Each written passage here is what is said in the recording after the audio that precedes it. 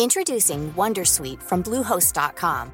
Website creation is hard, but now with Bluehost, you can answer a few simple questions about your business and get a unique WordPress website or store right away. From there, you can customize your design, colors, and content. And Bluehost automatically helps you get found in search engines like Google and Bing. From step-by-step guidance to suggested plugins, Bluehost makes WordPress wonderful for everyone. Go to bluehost.com/wondersuite. From Decrypt Media, this is the Decrypt Daily, and my name is Matthew Deemer, and this is the weekend update.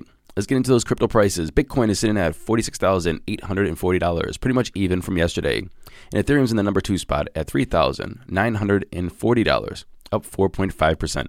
Binance Coin is up 1% at $529.86. Tether's in the number 4 spot, and Solana's number 5 at $180, up 6% in 24. Running off the top 10, we have Cardano, USDC, XRP, Avalanche, and Terra Luna. Total market cap are at $2.2 trillion, a BTC dominance of 40.2 and an ETH dominance of 21.3. Moving into today's headlines. Cryptocurrency wallet Exodus has partnered with Magic Eden to integrate NFT marketplace onto its mobile app by using the Solana blockchain. And I don't talk about wallets that much. I don't think I've ever spoke about wallets on the show, but Exodus is a great wallet. It looks great. It's easy to use. No, they're not paying me for this. I just really like the wallet, their desktop and their mobile app. Anyway, anticipating that users want a simple way to interact and access their NFTs, Exodus says with this new feature, collectors can transfer Solana-based NFTs straight from their browser-based wallets or Solana NFT marketplace to their Exodus app. Magic Eden is the second largest NFT marketplace on the Solana network, with current transaction volumes of 267 million since September. Exodus CEO chose Solana over Ethereum. Why? Why do you think? Gas fees. Imagine trying to buy a $5 NFT and paying $40, $50, $60 for gas fees. It doesn't make sense, so they chose Solana. The CEO says that while there are plans to integrate NFTs with the desktop version, they're focusing right now on the mobile experience. The SEC, the Securities and Exchange Commission, has delayed decisions on 2 more Bitcoin ETFs, spot ETFs, one from Bitwise and one from Grayscale. The SEC commissioner now has another 45 days to review the Bitwise Bitcoin ETP Trust and Grayscale Bitcoin Trust proposals and approve or deny them. The third option is to delay the decision again. Yikes. In the past 6 weeks, the SEC has denied 2 more spot Bitcoin ETFs. They rejected applications from Van Eck and WisdomTree. Tom Emmer and Darren Sato, 2 congressmen, one Republican, one Democrat, this is bipartisan, that's very important, say that Bitcoin futures, if anything, are riskier to investors because it adds complexity while using the same underlying price data. Remember, they approved future ETFs, which means that you can bet on the the Bitcoin price, but you can't buy just the price of Bitcoin. They said this in a statement.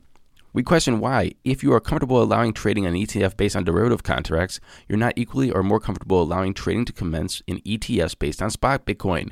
Bitcoin spot ETFs are based directly on the asset, which inherently provides more protection for investors. Well, we have another ETF coming up, December 24th, Cryptoin Bitcoin Trust ETF. What will happen? Will we get a Christmas present on the 24th, Christmas Eve?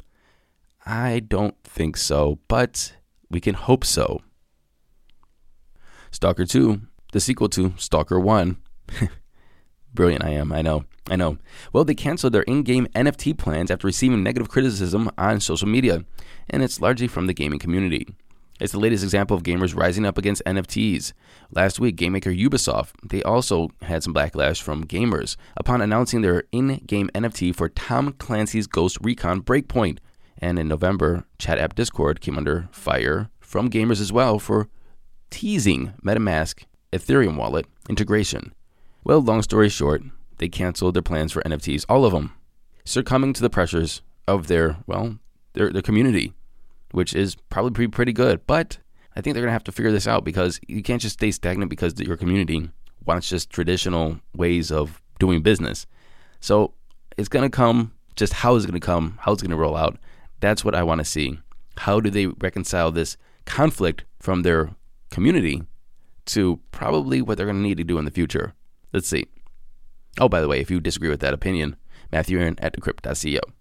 And finally, Reddit co-founder Alexis Ohanian and his VC firm 776 and Polygon, The Layer 2 Ethereum scaling solution together pledged $200 million toward the development of a decentralized social media app on Polygon's network. The fund was designed to encourage development that harkens back to the early web's open source ideas. Ohanian said, "We are still in the early days of Web3, and the most obvious opportunities right now are in gaming and social. This initiative would do just that, with a focus on gaming properties and social media platforms built on Polygon's scalable infrastructure." Thank you very much for listening to this episode of the Decrypt Daily's Weekend Update. My name is Matthew Deemer. I'll be back tomorrow. Same Matt time, same Matt channel. And until then, happy hodling, everyone, and happy Saturday.